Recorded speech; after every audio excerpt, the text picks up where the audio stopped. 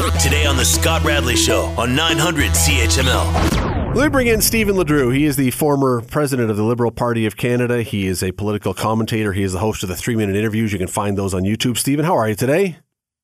Very well. Good to be on your show again, Scott. Thanks. Well, and I thank you for jumping in on late notice because we found out about this late today.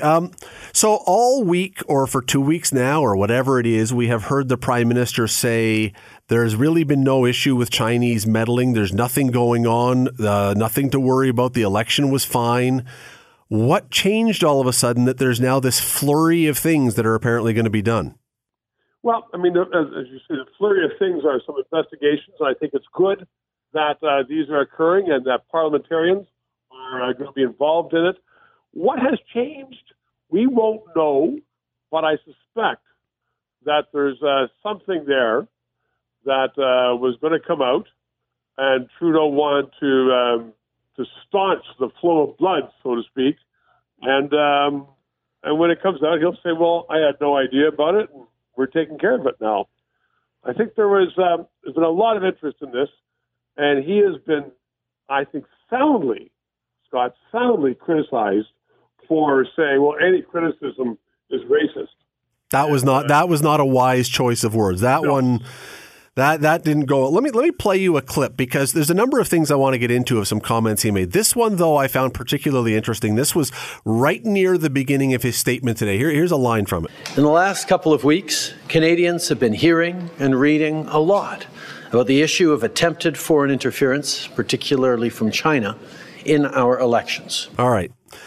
I don't know if you caught the word in there that was extra that changes the meaning of this a lot. He says attempted foreign interference. That's not at all what the reporting has been or what CSIS documents said. They said there was foreign interference. It wasn't attempted. It was happening.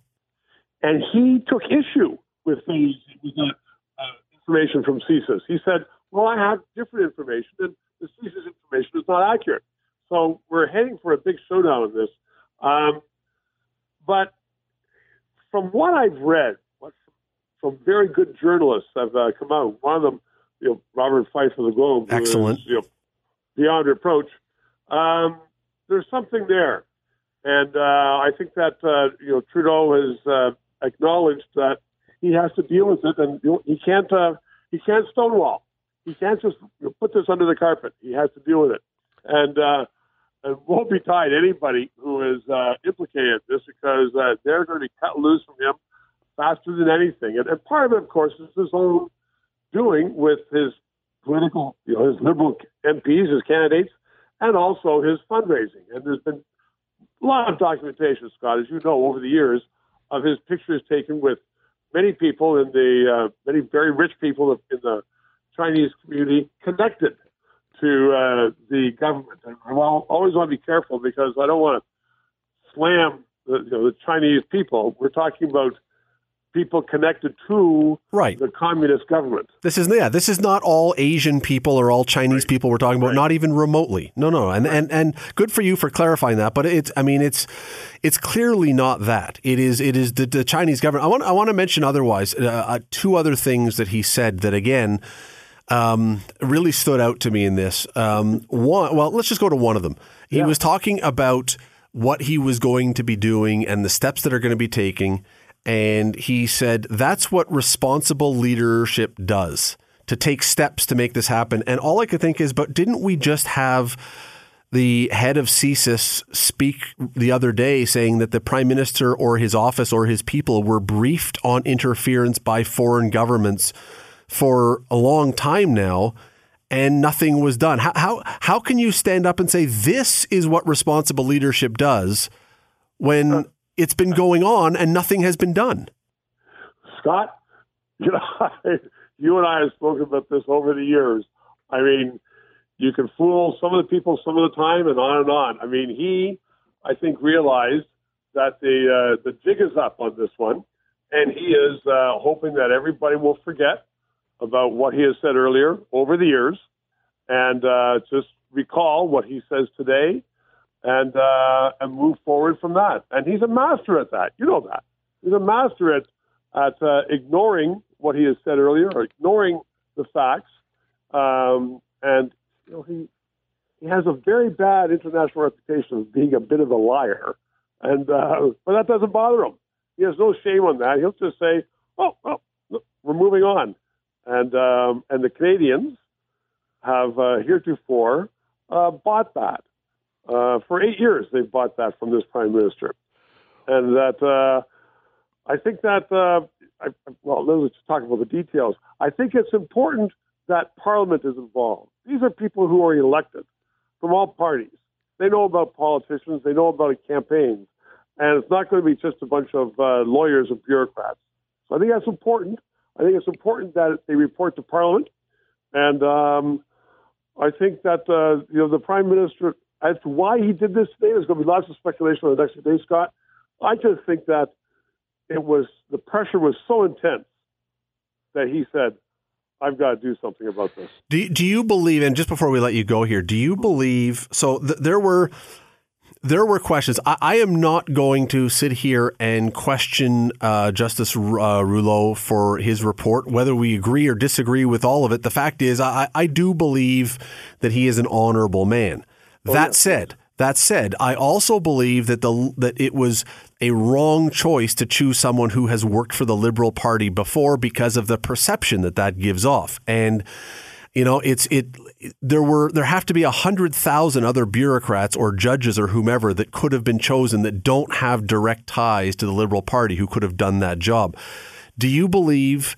So again, not questioning the report, questioning the choice of the person. Do you believe the person, the rapporteur who is going to be doing this, is the system built that this person will be truly independent? No, the system is not built. And just as far as Rouleau, I agree with him. He is honorable. He is impeccable integrity. One of the issues is, of course, and that limits everything in Canada, Scott, they have to be bilingual. And so this person who they're going to be choosing has to be bilingual. And that really, really limits the field in something like this.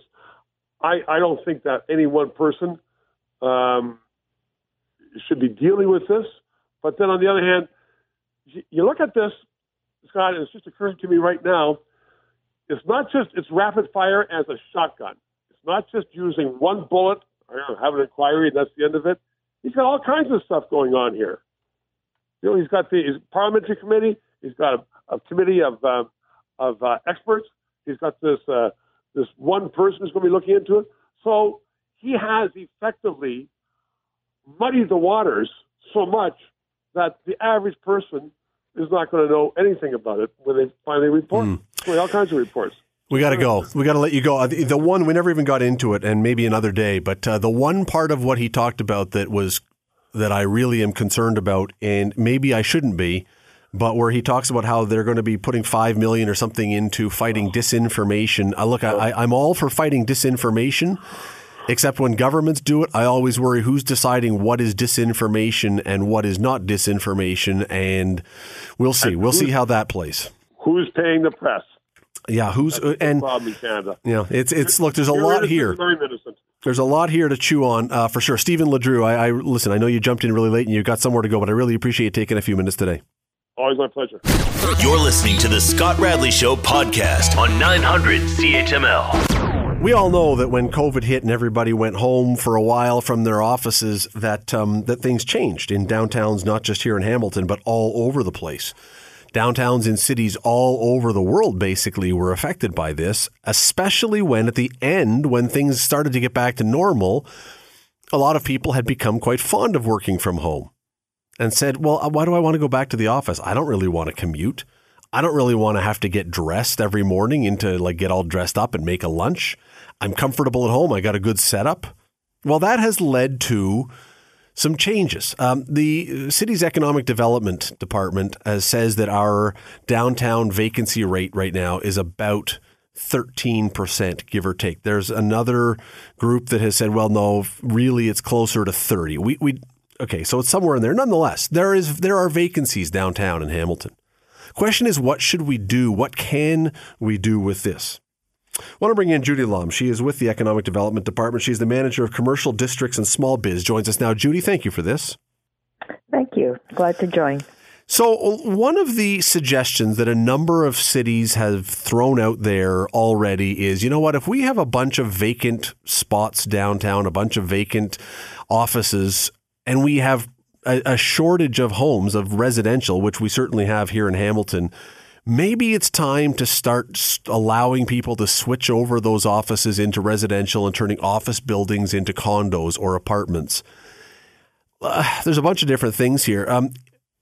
First of all, is that possible? Even if we think it's a good idea or a bad idea, within the rules of the city and zoning and everything else, is that something that somebody would be allowed to do in Hamilton? Yes, actually they're allowed. So Hamilton is fortunate to be one of those cities that have zoning that permits residential where these office buildings are. So an owner wouldn't have to go through that hurdle about rezoning that building to residential. However, I think there's another issue that would make it sometimes difficult to convert, and that's the construction costs that would be needed to convert that office to a residential building. And the buildings, we've talked to some, let's say the big towers, they were constructed as office towers. And therefore, you know, there's structural issues about how the layout was laid, the plumbing, the windows, you know, and even hallways that would be needed, because if it's a wide open space, in many buildings, it would be almost impossible, or the cost would be prohibitive to convert it. And I think that would be the biggest hindrance about converting those big office towers to residential. Sure. And I mean, it's not hard to understand what you're talking about. If you had an office and there was 2 bathrooms on a full floor or something, and now you've got 15, 16 units, you have to find the plumbing just for the bathrooms. You have to find a way to change all that. That would be very expensive. Yeah, so kitchens, bathrooms, and the hallways to be able to access each unit. And so I know in, let's say, Calgary, which had a huge vacancy rate because they're more, they were so reliant on the energy sector. And when that crashed, they were left with so many empty office buildings. And I know I've heard about cities in the U.S. and the incentives that had to be created, so prohibitive that I don't even know if the pro forma would make it sense, even if, they could do it. So that's where I think it's a challenge. Okay, so let's put that to one side, although it's certainly a huge point that really matters here. But let's just put that to one side for just 1 second and look at a broader thing. Would this be a good idea for Hamilton? And the only reason I say, because clearly we have a real shortage of residential, so on its face you would say, sure, if we can make it work. But I wonder if, pendulums swing back and forth at times. And it's really out of fashion perhaps right now for people to go to the office and leave home. But that could change. And if everything suddenly becomes residential, do we put ourselves in a position in 15 or 20 years when we say, oh, my goodness, whatever happened, we can't get people downtown again? Yes, I think, vibrant downtowns is made up of many parts. That would be the office workers, the people who live downtown. And so what I think we need to do is, yes, it's not an automatic, let's convert everything to residential. Luckily, we're having a lot of residential projects in the core, which I think in the short term, because we don't know what's going to happen with the office market. Will they stay hybrid? Will they stay remote? Or someday they might all come back. We just don't know yet until companies determine what they're going to do. But what will help our commercial districts, that's all the shops and the restaurants, in the meantime, is to have people living downtown and in our core, because then it's a 24/7 that people are there frequenting our commercial districts instead of it just being a 9 to 5. And so in the meantime, I think it is important to have residential, but luckily we do have a lot of projects on the go. So, and the one thing to keep in mind is that the taxes that are paid, like the value of those buildings as commercial, they pay higher taxes than residential, right? So if we all convert to residential, then that could also hurt the city in terms of the services and everything that they could offer because of the fact of commercial versus residential. So I do think that there's a place for office. And so I think the key actually is to make sure that the city promotes the quality of life, why people want to come downtown. So it's where it's live, work, and play. And so if we keep working on those, making it a great place to be, then eventually when it goes back to office, they'll want to go there because it's an exciting place to be instead of, oh, we're forced to come downtown. One other thing about this, and we only have a few seconds here, but with the zoning, can a building be both? Could someone who owns an office building say, you know what, I'm going to make 5 floors of my office building residential and the rest offices and work it that way? Or does it have to be one or the other?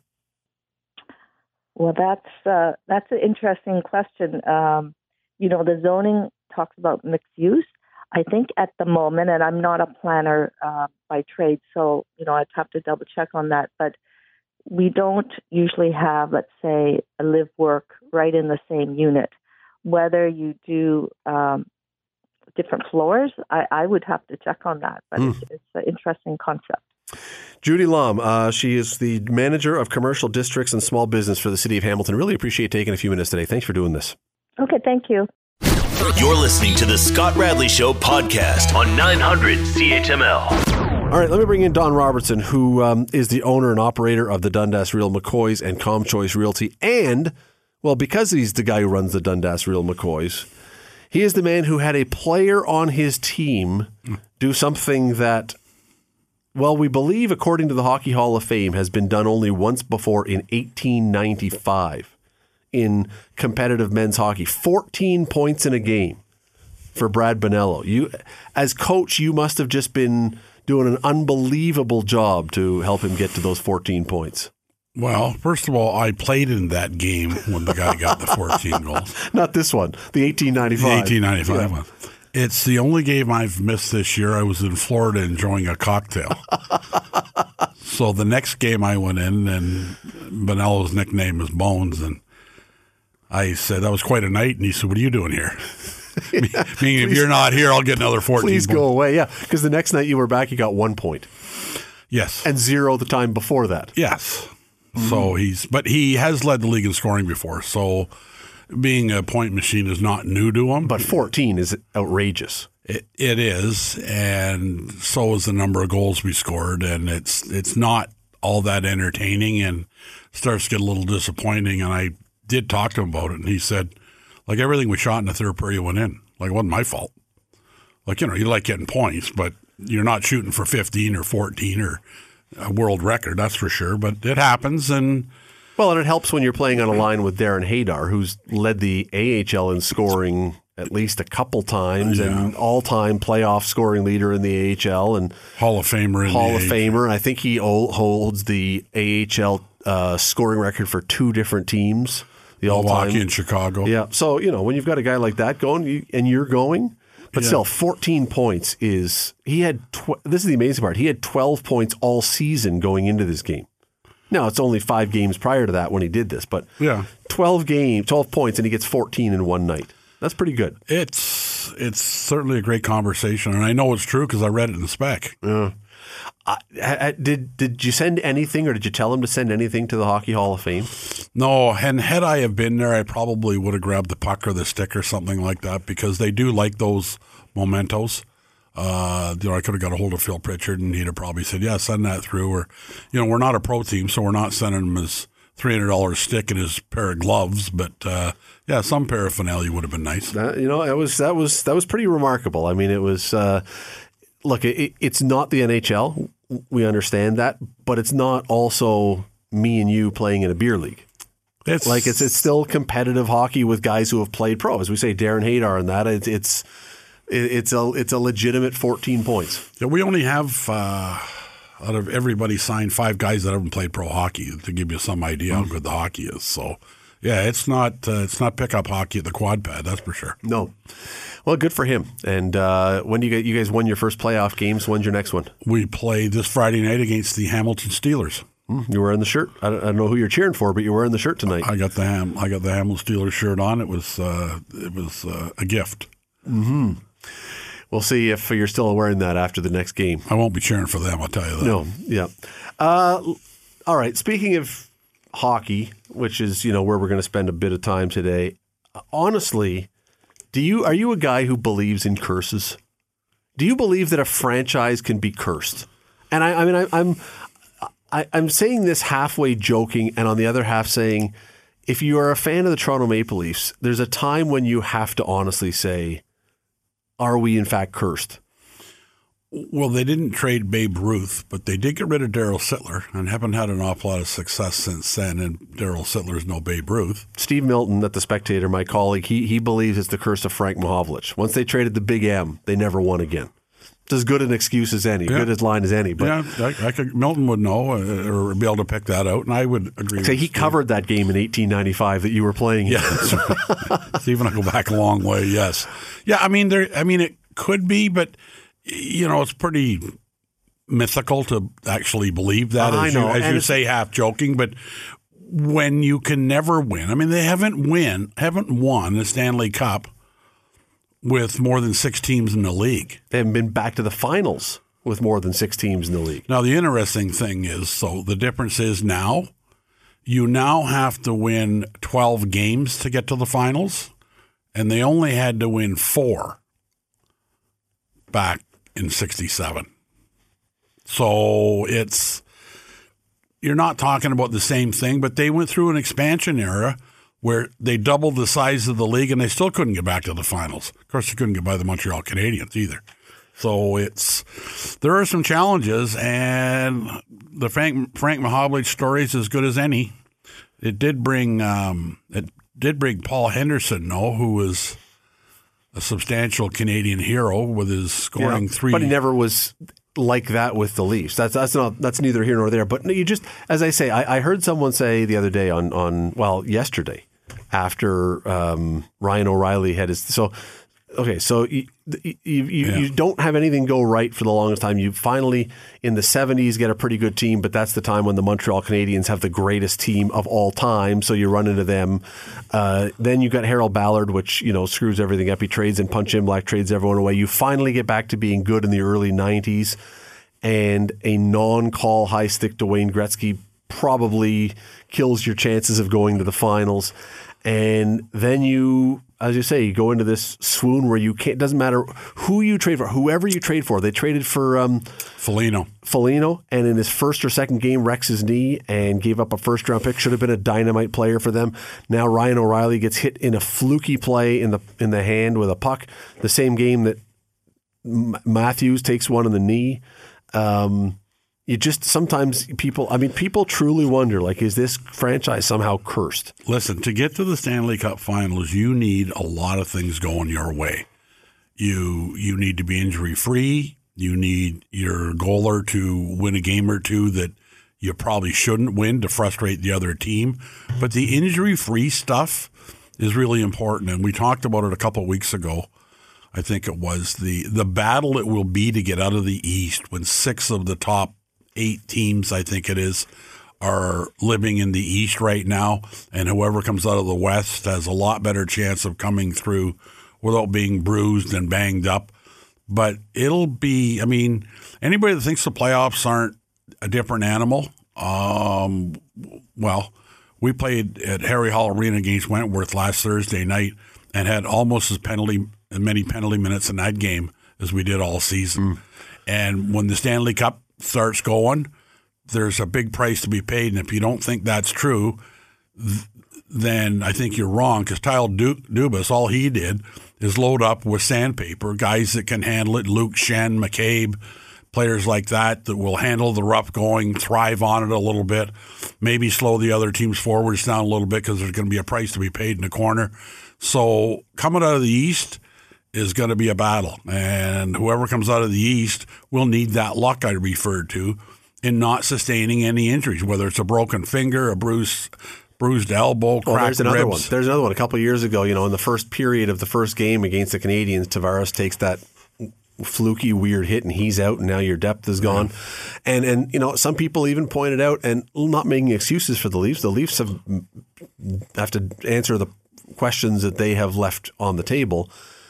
But with the team they've had, they've also happened to come along at a time when you've got a generational team like Tampa Bay that's in your way every year that is fantastic. And now the Bruins having a sensational year. The timing is awful. If they had been in the West or they had been in a different division, we may not be having this conversation right now. May not be. Well, may not be. The year the Tampa Bay Lightning don't look like juggernauts in the East and probably the favorite to go to the finals, so they're having a less than Tampa Bay Lightning season.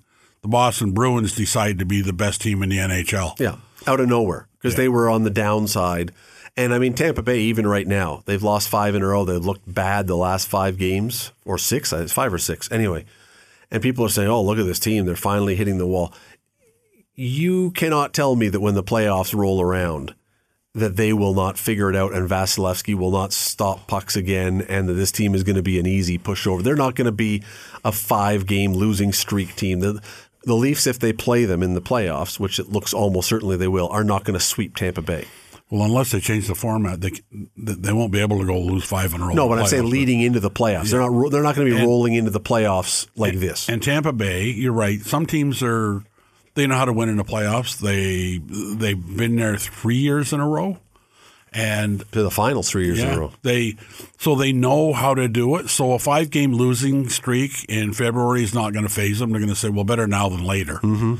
And I don't follow them closely enough to know if they're cutting some ice time, some of their veteran guys, getting ready for the playoffs and resting guys. Well, they got a couple injuries. I mean, Hedman got hurt the other day, which is a big one. Yeah, if he's hurt, but he's as good as there is on defense in the National League. All right, so sticking with the Leafs for a second, you've been around hockey for a long, long time. Explain how it is that the Toronto Maple Leafs, the 4th place team in all of the NHL, cannot beat the absolute dregs of the league. They can play with every other team. And missing Tavares tomorrow and possibly Matthews and O'Reilly, I am absolutely convinced that they will probably give the New Jersey Devils a good game. I don't know if they'll win, but missing their star players, they'll probably do just fine. How can they not beat Montreal? How can they not beat San Jose? How can they not beat Anaheim? How can they not beat Vancouver? How can they never beat Arizona? How is this possible? Focus. That's it. Sure it is, and it's preparation by the coach to a certain extent. You have to come up with a strategy to make that game meaningful and have them play as hard as they're going to play against Boston or Tampa Bay, and that's one of a coach's biggest challenges is having them mentally prepared to play, because all they have to do against those teams is be mentally prepared. And of the teams that you just mentioned that they've lost to, and I don't know how Boston make out with them. Presumably they do rather well. They never lose. If they don't lose to anybody. No. But if Toronto had won half of those games that they lost, then they should win. If you mentioned 6 teams, they should have won 4 of them, maybe 5 of them. They're 10 points better in the standings. Then they're not 4th. No, they're 2nd. Right? So that's why. Which is also another interesting question. Is it more impressive to you that the Leafs are, what's the question here? Is the fact that they are 4th place overall and losing to those bad teams?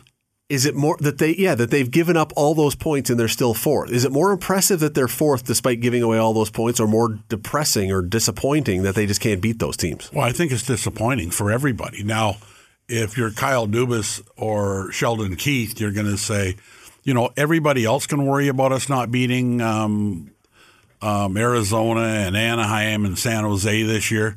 They can worry about that. We don't have to play those guys in the playoffs. We're just playing the good teams, and we play well against them. I mean, that's when you're in that position, you look for spin. And one of the best spin masters I've ever met and had done business with is Will Waters when he was assistant GM of the Toronto Maple Leafs. And he would start getting grilled with Pat Burns' teams that got to the semifinals. They were always so close. And Wilbur would come on and say, we've won more playoff games than any other team in the NHL over the last 3 years. And you go, wow, they're pretty good. Yeah, but you never made the finals. Yeah, but we've won more. So there's always a way to do the math to make it look a little better than it really is. Yeah, I think it's remarkable, quite honestly, and again, not letting them off the hook for the bad play against really bad teams. But it's remarkable they could be in 4th despite giving away all those points when all the other teams get those points. Yep. Yeah, I don't know. And they struggle with Ottawa, but right now Ottawa's playing as well as the Leafs are. Well, that's one for the – so depending on how this thing goes, there's still enough games left. If Tampa does continue to slide and Ottawa continues being red hot, and they've got Chicago tonight, they'll beat Chicago for sure, I would say. It's not an absolute lockdown guarantee yet that Toronto couldn't play Ottawa in the first round of the playoffs. And the problem would be... Based on this conversation, that might not be a good thing. No, I was going to say, based on... If that were to happen, Ottawa would have had to have been on the all-time heater to get there.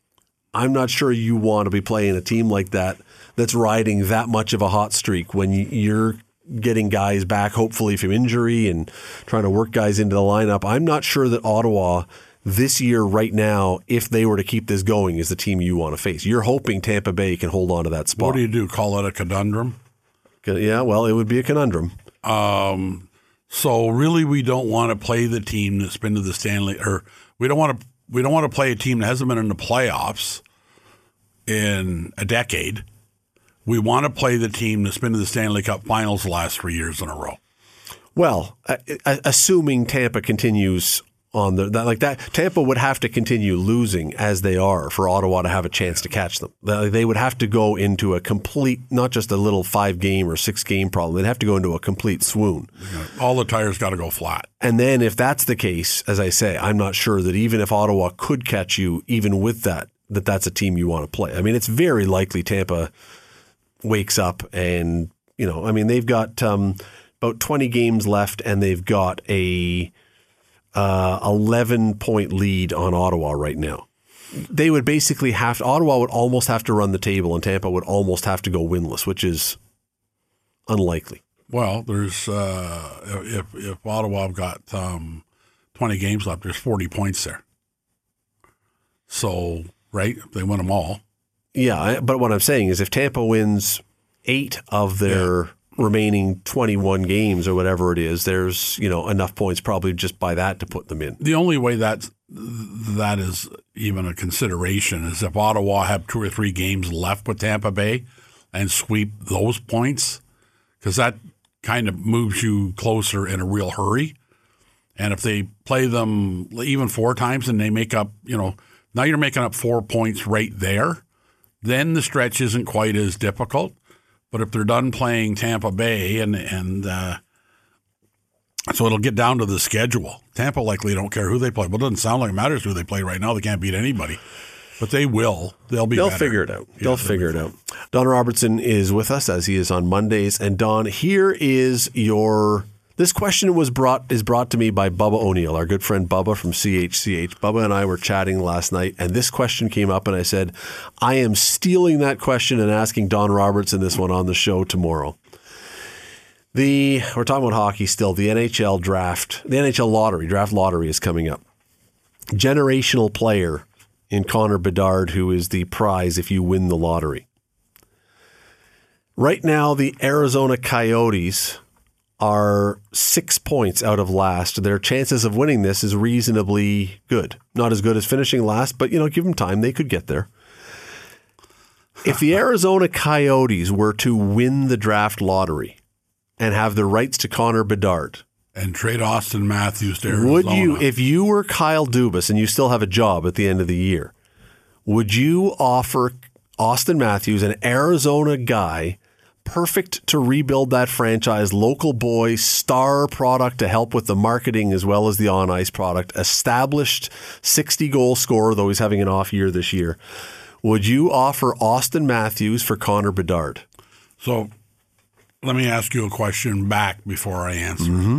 If, in fact, I knew I could keep Austin Matthews locked up as long as I could Connor Bedard, even paying him what he's worth, but if I knew Austin Matthews would commit to me if I'm running the Toronto Maple Leafs for 5 years, because Bedard will come in on an entry-level contract, you would add him to a pretty good hockey team at $1 million a year, would give you another $10 million to go out and build people around. So financially, it's very prudent to do that. No, I keep Austin Matthews. See, you don't know what you have in Connor Bedard. That's the huge risk here. That what you get, though, potentially is... He's the size of my granddaughter. Yeah. So you don't know what you have. He looks amazing in junior hockey, in World Juniors, other places. He's looked like, his numbers are better in junior hockey than Connor McDavid's were at the same point. And what you get is you probably save for those first few years about $12 million a year in salary cap, so you can keep other players who are going to want raises, where you're probably going to have to cut bait with one or two guys if Austin Matthews re-signs a big new $14-15 million deal, which reportedly is what he and his people are after. But see, that's the key part of the question. Can you keep Matthews? And if you do, let's say for argument's sake, you wouldn't agree with me. You'd send Austin Matthews to Arizona. I don't know. I didn't say yes. I said it's really intriguing, though. No, I said if you would.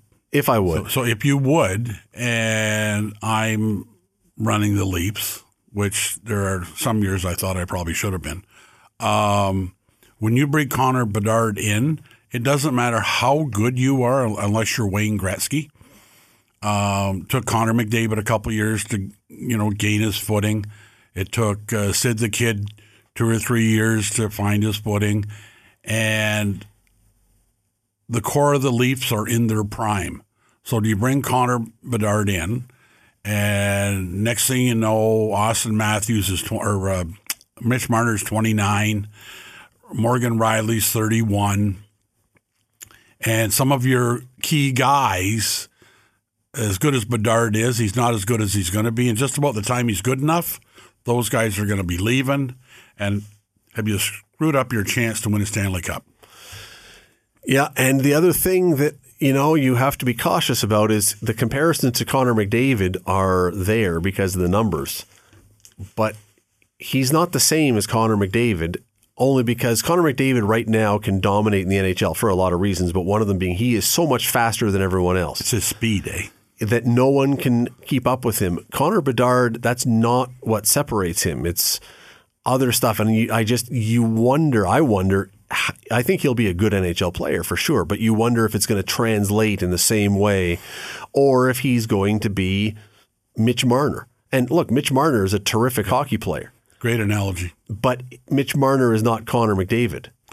I don't think, and I really like the way I like Marner's creativity. He's not as tough as Doug Gilmour was, although he's a similar size. If he was, he'd be better. I don't think you can build a Stanley Cup champion around Mitch Marner.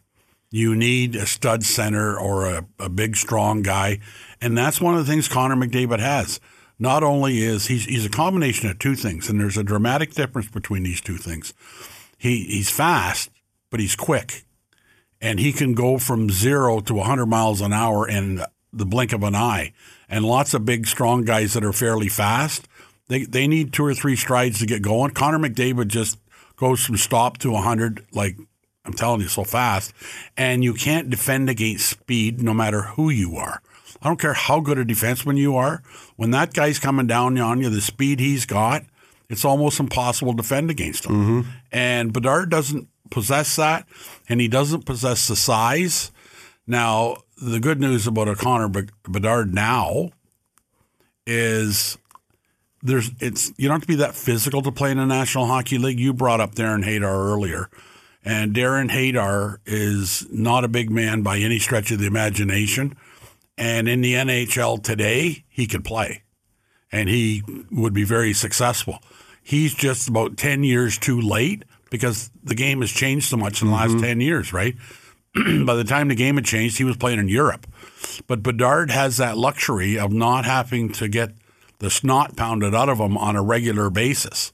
Now, the interesting thing is there's no Dave Semenkos or Marty McSorley's around to tune him up if he does. But so it would be the unknown. I mean, he could be a scoring champion and in the scoring race for 7 or 8 years straight after he gets going in the NHL, or he may not be. There's been a lot of guys come in with a lot of skill that don't even stick in the NHL. Now, he will. He's an exceptional talent. But you know what I mean? Lots of high-profile junior guys. You know what? As much as you say he will, and I think he will as well, but look at a guy like Alexander Daig, who came in with huge numbers for the Ottawa Senators back when they started, and he never worked out. There are guys who it just never what's his name? The defenseman from Niagara Falls from Brantford. Brian Fogarty. He was an okay player. He's a pretty good player, but never was what you thought he was going to be when he was coming out of junior. There could have been a lot of reasons for that. There were a variety of reasons for that, for sure. But again, you look at if you were Arizona's general manager and Kyle Dubas was on the phone to you, would you grab that trade before you even thought about it in that case? Because they've got money to spend on him. If Austin Matthews wanted $15 million a year, Arizona has the cap space. They can do that. Well, Arizona should do it because for sure he'd fill that 5,000-seat building they play in. Yeah, probably. Right, and that's the other issue. If you look at the dollars and cents, and you know me, it's you can't figure it out. Go back to the money. They don't need a guy to fill that building. They don't have a big building to fill. No, but they will eventually. The whole idea would be they're going to hope presumably they're building a new facility. Do you want someone? When Austin Matthews, well, so two reasons. Yes. The problem is you can't just put a valve hose on those things and blow those buildings up in 15 minutes. No. Right? So, but what you could do is if you had Austin Matthews, if you brought him in, he would be a great catalyst when you start building your new building. And saying the kid that learned how to play hockey 15 minutes from the building we're building exactly is the hometown guy. So even if he's not in his prime when the building's up, he'll sell a lot of seats and a lot of suites. Yeah, and how many sweaters would you sell and other things? Like you would make a lot of money that you never could otherwise make if you're Arizona. Peripheral stuff. I would guess right now that Gary Bettman would tell him to make the trade because he is so bullish on Arizona. And he may be the only one on the planet, but he's bullish on Arizona. Yeah, and I would suspect, and look, we're blowing smoke because the likelihood of someone like Dubas being willing to make a trade like that, or any general manager to trade an established superstar for a maybe, you are really then.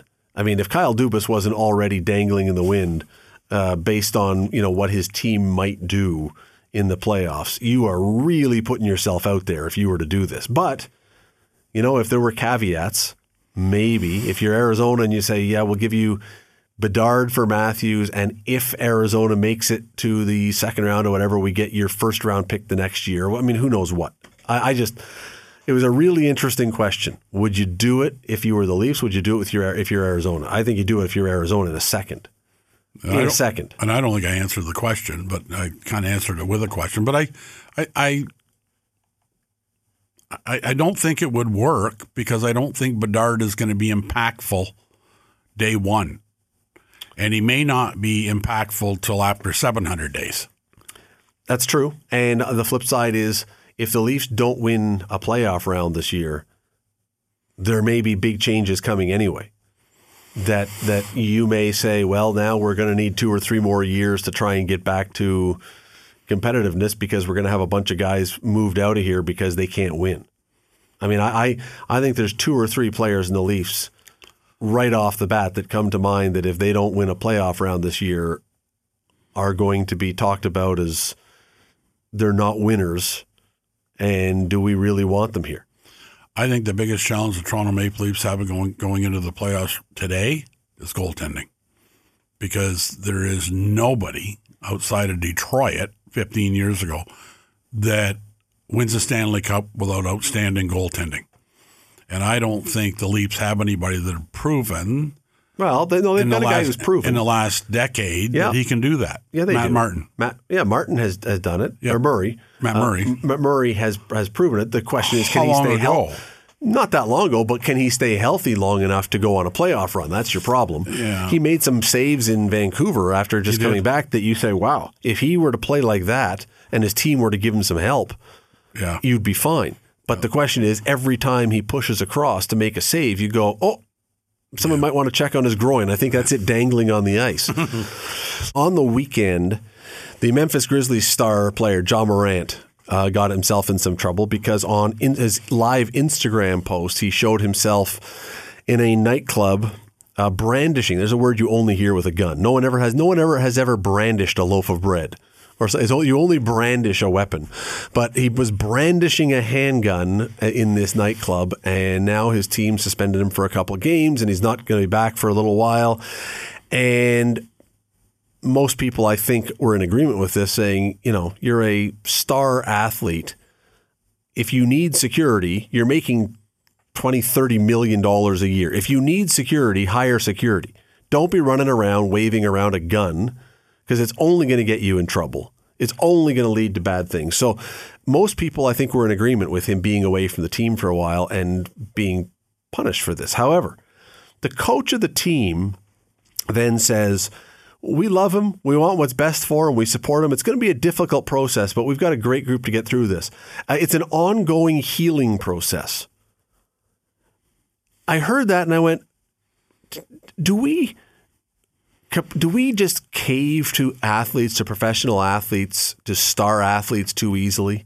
Like, anyone else does this, no one's saying, oh, well, Don, you waved a gun around in a busy nightclub while you were dancing, but we're going to here to help you with your healing process. Instead, we're saying, you're an idiot. You deserve what comes to you, and don't do this again. How do we turn an athlete's misbehavior into him being the victim who needs healing? Well, there's a couple things. First of all, if you're an athlete of his stat, or any athlete, and you're waving a gun around, I'm not sure 2 games cures anything. I'm not sure two games effectively does much for you.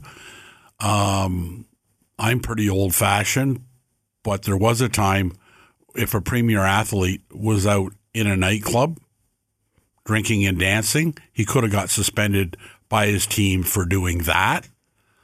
Now apparently you have to have a gun, and if you do, you're going to miss 2 games. Like, we're making you pay a severe price here.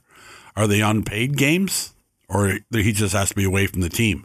Because I'm thinking if you're wandering around with a gun in a nightclub and think you need it, and I don't imagine they were just serving tea at the nightclub, and probably you weren't the only guy in the joint with a gun.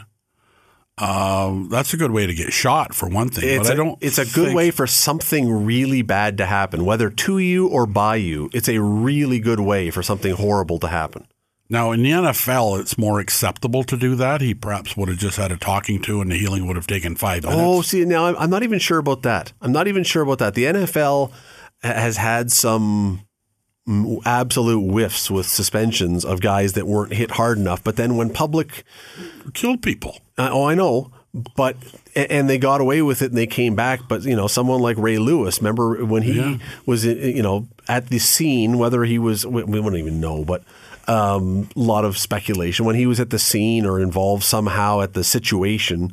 He's back. He's in the Hall of Fame. He's a star. This is kind of what I'm pointing to, though, is that we seem to forgive misbehavior, and this is not new. I mean, I'm not just stumbling on this now, but it seems that we are willing to forgive misbehavior of athletes. The same, I suppose, that we are with stars.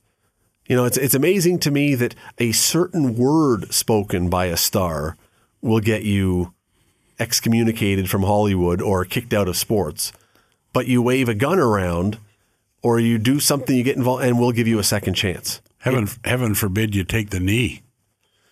Well, Kaepernick never played another game in the NFL. Took a knee during the national anthem. Now, the Americans are a proud group, as are we. But up here, I don't think it would have been looked upon like it was down there. We would have respected his right to make a statement. Down there, wow. But he didn't wave a gun. He didn't point a gun at anybody. He wasn't in a nightclub doing anything. So there's different causes, but the thing I'll go back to is it's going to be a healing process. I'd like to be in on that meeting to see how that goes. It's just, to me, all that does is take the now, even though John Morant said that he takes responsibility, that comment takes all the responsibility away from him. He's now a victim of something for which he has to be healed. And this gun was just a symptom, I guess. Him pulling out a gun and dancing and waving around is just a symptom of the ailment that was facing him. And you know what? Look, I don't know what his background is. I don't know what his growing up was like. I don't know what his environment was. He may have, I don't know all of it. I mean, it may have been a really rough, difficult childhood. But I still don't know how you say pulling out a gun in a nightclub requires you to undergo a healing process to get better. You are at fault. Well, he's never going to be on a Wheaties box now, that's for sure. You know what? I bet there, well, I don't know. I was going to say, I bet there's some people who this has made him more of a legend. Yeah. Which, again, it just is weird to me that, and again, it's not new. I'm not pretending to just understand this now, but it's just weird that if you are famous or beloved for a particular thing you can do as an athlete or as an artist, stuff that would get you and I fired instantly from our jobs, instantly, is now the other way around, where this person needs to be healed. He needs time to heal. It would have been, thank goodness he didn't fire the gun, or someone else would have needed time to heal. Right? I mean, it's honestly, it's amazing to me that somehow this gets spun around so that he's the victim. He's the victim somehow in this now. Yeah. Well, if somebody hadn't taken his picture, nobody would have known. He took his picture. It was on his Instagram account. I thought you said it was on an Instagram. No, it was on his own? It was on his own Instagram account. Then he needs healing. He needs healing because he needs healing from Instagram. Yeah, that's a kind way to put it. So he put the picture. He posted the picture. It was a live himself. feed. Yeah, it was a live feed. He's showing himself partying and waving a gun or something. I mean, it just. Yeah. Oh boy. Yeah. I'm not sure 15 minutes is going to fix that. I just, you know what? I don't know that he needs healing. I think he needs like some brain cells injected into his head or something. Like how dumb do you have to be, honestly, to do this? And I don't care if it's NHL, NFL, NBA, Major League Baseball, whatever. Like you're a known person in a public place pulling out a gun away. How do you not think this is a problem? I don't have enough insurance to tell you what I think. No, it doesn't matter if it was Connor McDavid. Yeah. If it was whomever, how do you not think this is a bad idea? And how do you become then the victim? That's Don, thanks for coming in. Thanks, Scott. The Scott Radley Show. Weekday evenings from 6 to 8 on 900 CHML. The Scott Radley Show podcast is available on Apple Podcast, Google Podcast, and wherever you get your podcasts. I'm Scott Radley. Thanks again for listening, and do not forget to subscribe to this podcast. It is free. You will never miss an episode, and also be sure you rate us and review us. Whatever you think of us, we'll take it. Thanks for listening.